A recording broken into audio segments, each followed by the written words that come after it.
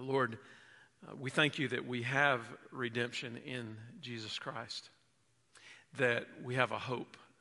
And we thank you that the truth of your word reminds us that we have a deliverer.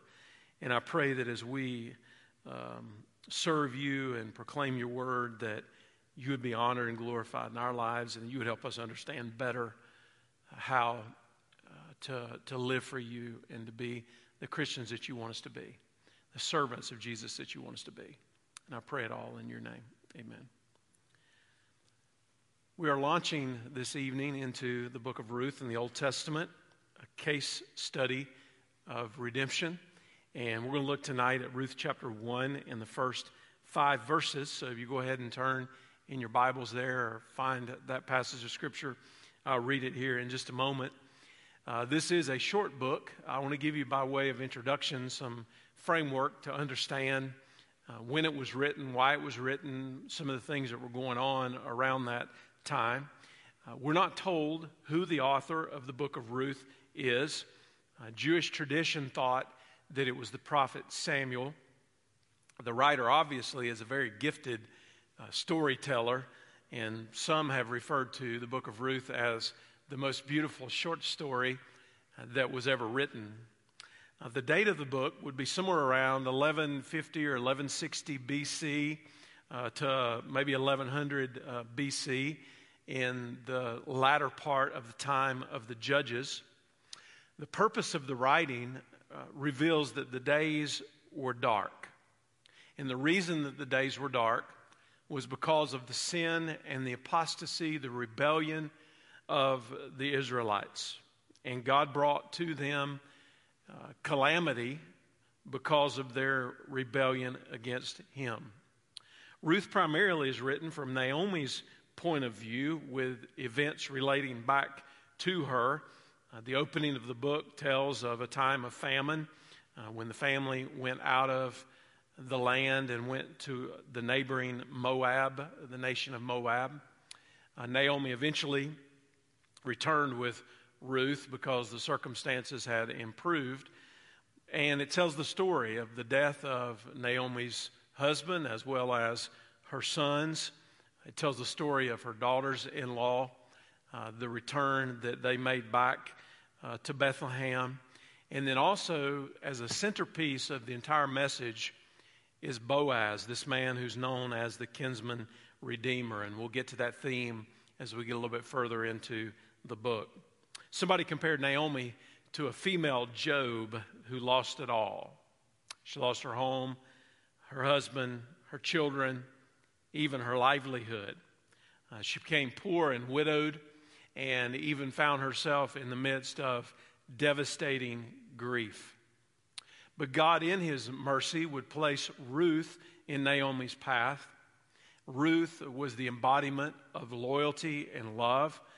We know her vow of loyalty to her mother-in-law because it's often used in wedding ceremonies, even though it's not actually a statement about marriage. It's more a statement about her commitment to her mother-in-law.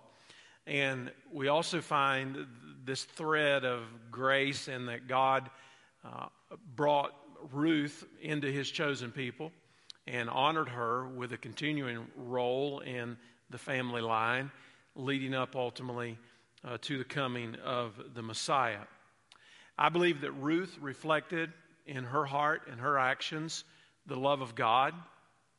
Boaz's loyalty to Naomi's husband reflected the faithfulness of God. And then Naomi's plan for Ruth's future also represented a selfless and a giving love.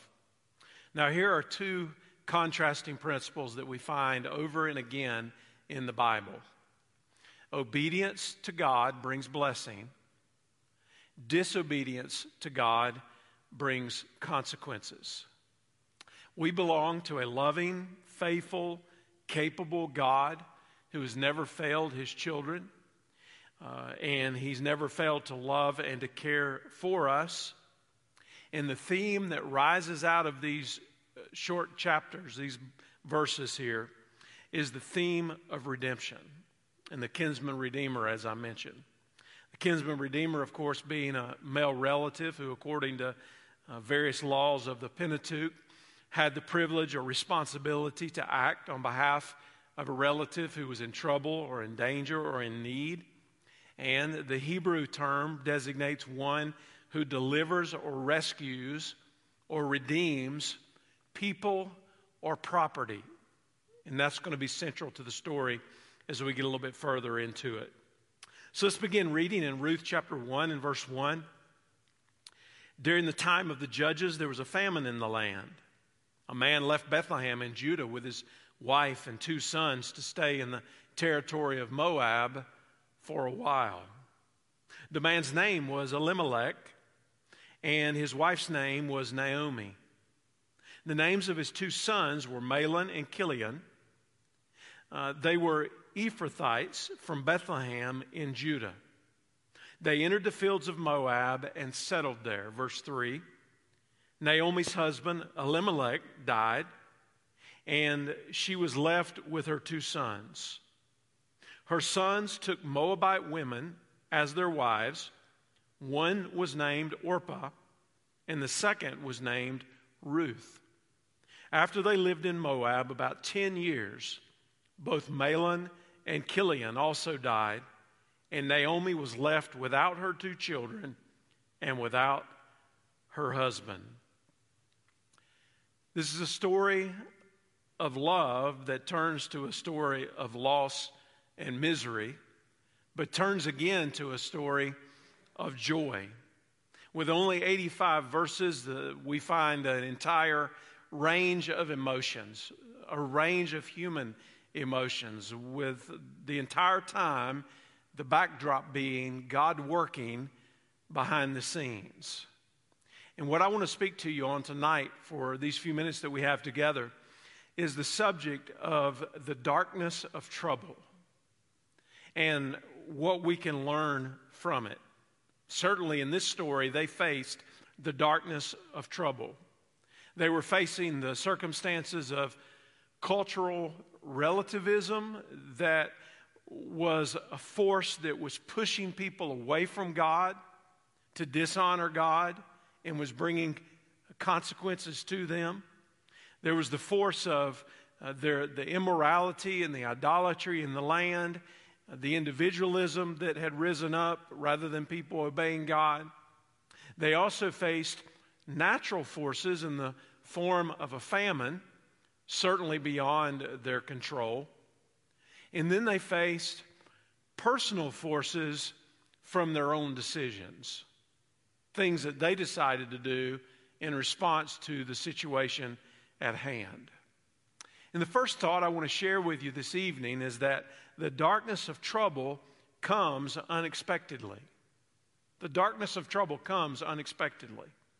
In verse 1, it says, during the time of the judges, there was a famine in the land. So we're introduced to the situation kind of abruptly with a little bit of a historic background, and it's just dropped on us that there was a famine in the land. Now, this story took place after Joshua's death, certainly, and as I noted, the account would have been in the closing days of the judges. The period of the judges was about 400 years, and it was ruled by judges or deliverers that God raised up in order to lead the people. If you've ever studied the book of Judges, you'll know that there are these repeated cycles of obedience and then disobedience and then judgment and suffering, desperation, and return. Things will get a little better, and they'd go right back into that same cycle again. And these 4 centuries that are recorded in the book of Judges are an accounting of that. The book of Ruth is a message of hope.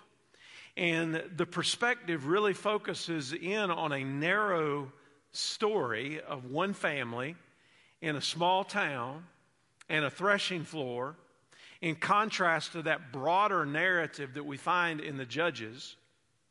But anytime that we find a small story, so to speak, we also need to understand the broader context, and it'll help us have a better grasp on what's going on. Judges 21 and verse 25 says, "In those days there was no king in Israel, and everyone did what was right in his own eyes." These judges served as military leaders in a time of crisis. They were local rulers, really administering political and legal justice. Names like Gideon and Samson and Deborah, these are familiar names and familiar stories to us from the Old Testament.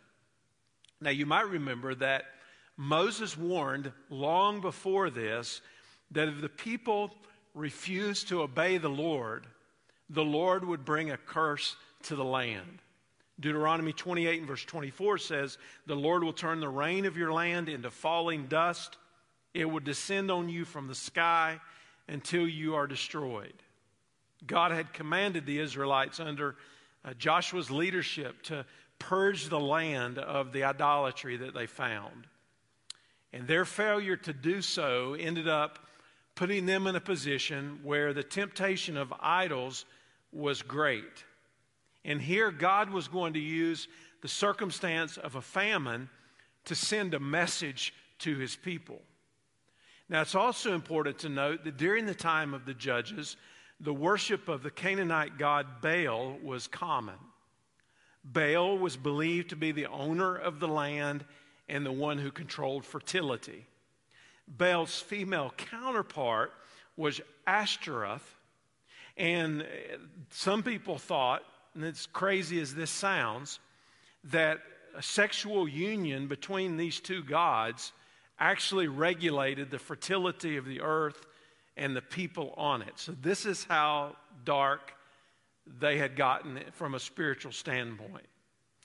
Now, God knows how to get through to anyone at any time.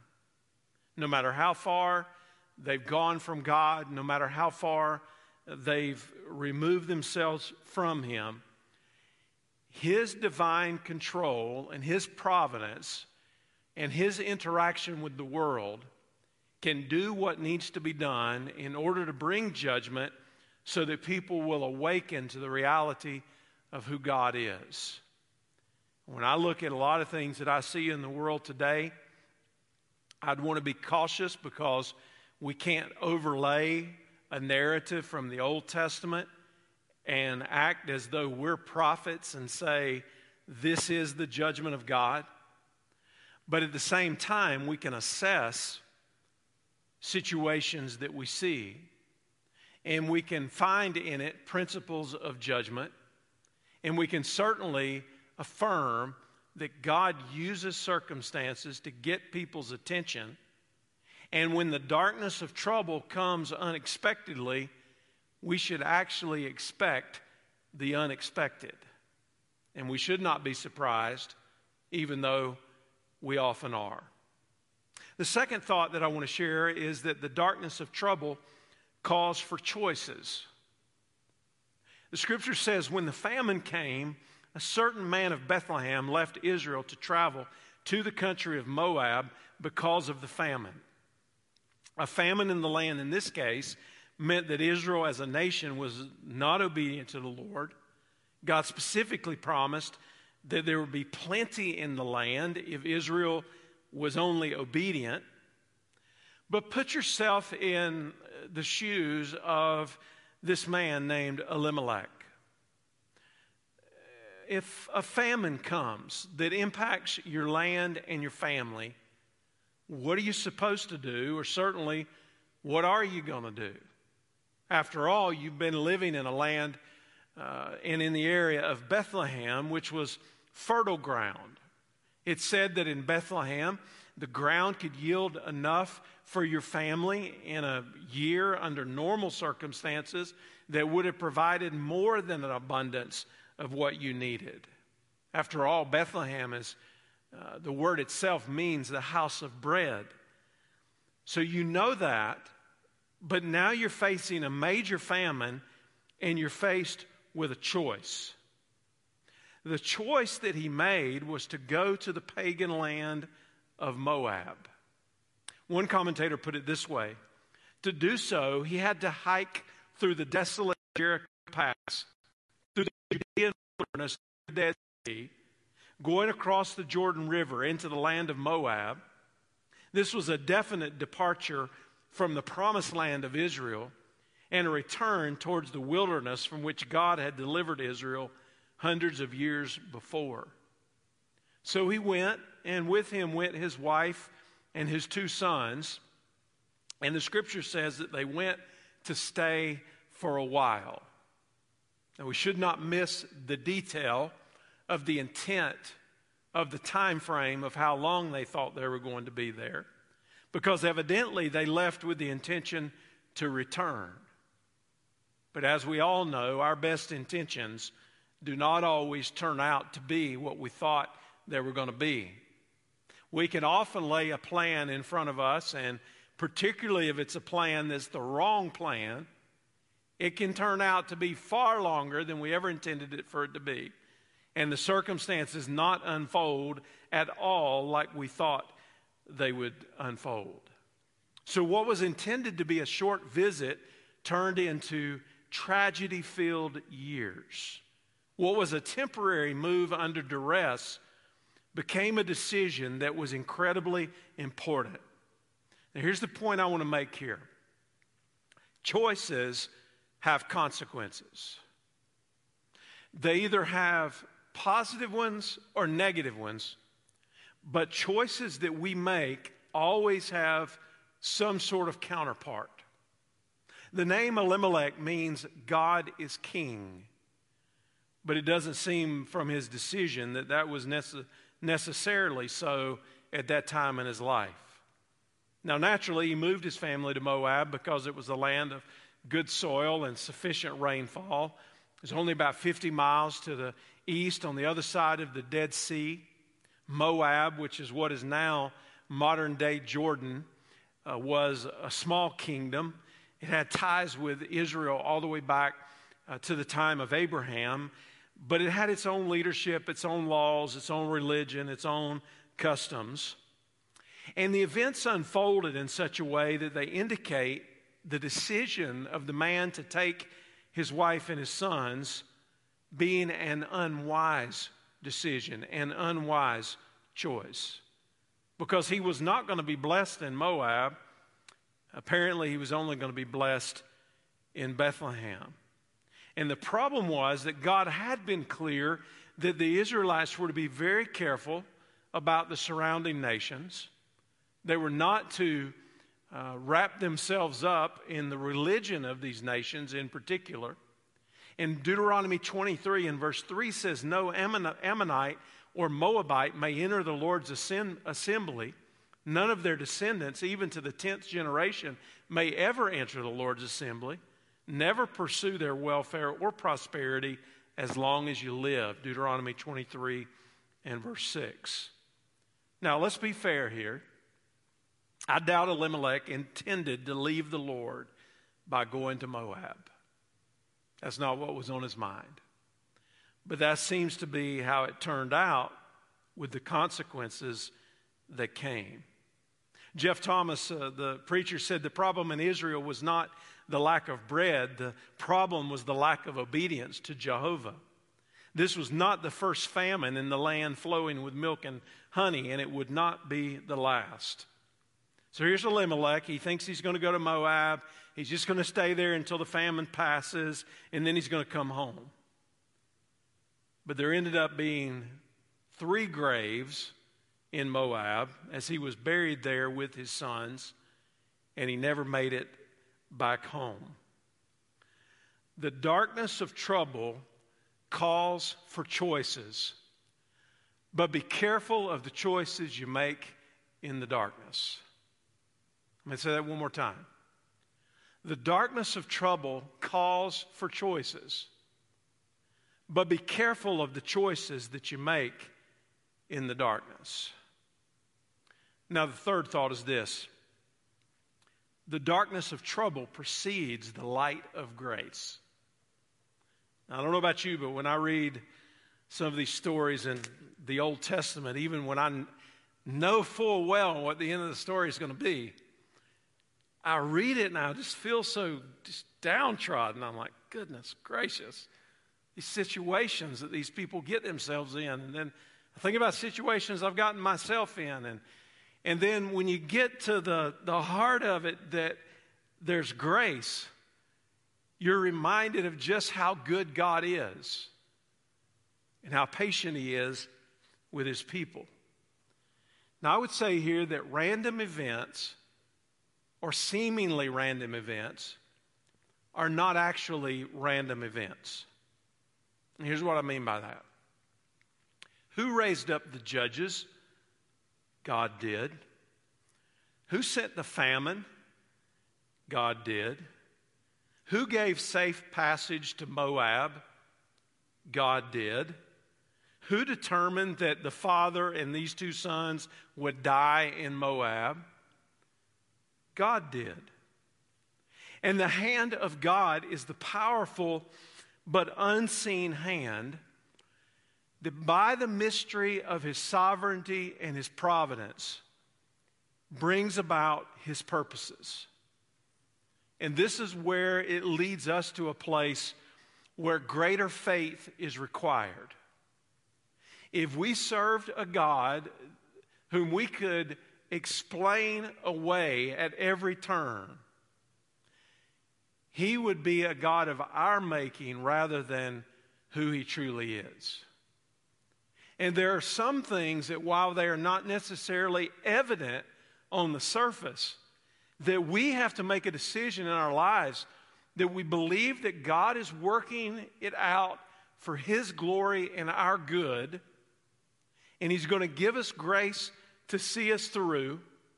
And that's where the foundation of our faith is really solidified. It's in the darkness of trouble where our faith is solidified. If it was always easy, if the decisions were always clearly evident, and we never had any obstacles, our faith likely would not grow very much.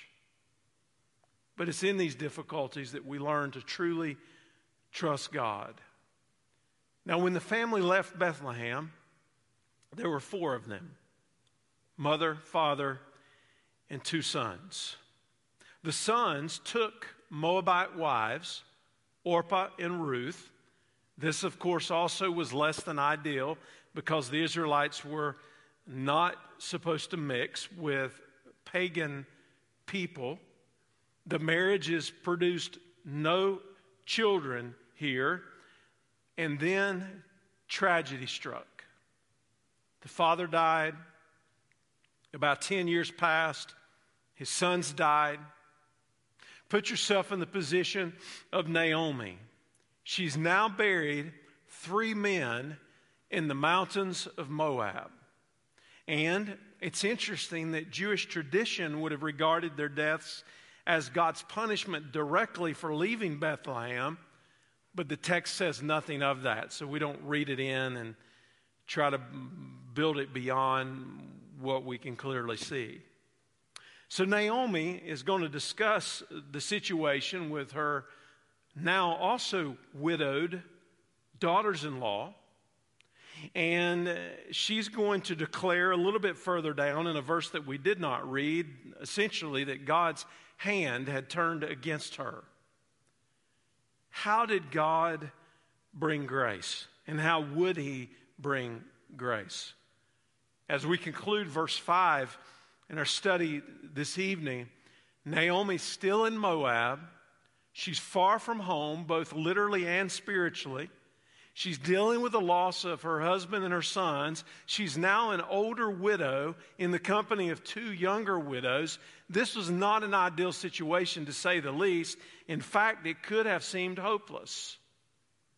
Somebody said to be a childless widow was to be among the lowest, most disadvantaged classes in the ancient world.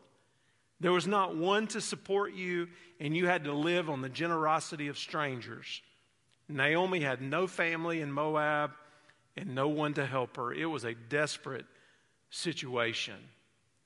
And as far as she was concerned, not only did she not have a future, but her daughters-in-law would not have a future if they stayed with her either. Now, we know the rest of the story, and we're going to look at the rest of the story as we work our way through this study. But Naomi didn't. She didn't know in advance what was going to happen. She didn't know what the end of the whole circumstance was going to be. And yet we're going to find in the middle of this the grace of God that saw her through and also had a greater purpose. And I would say to you tonight, we don't know what's coming either, but God does. We don't know what's going to unfold in our lives.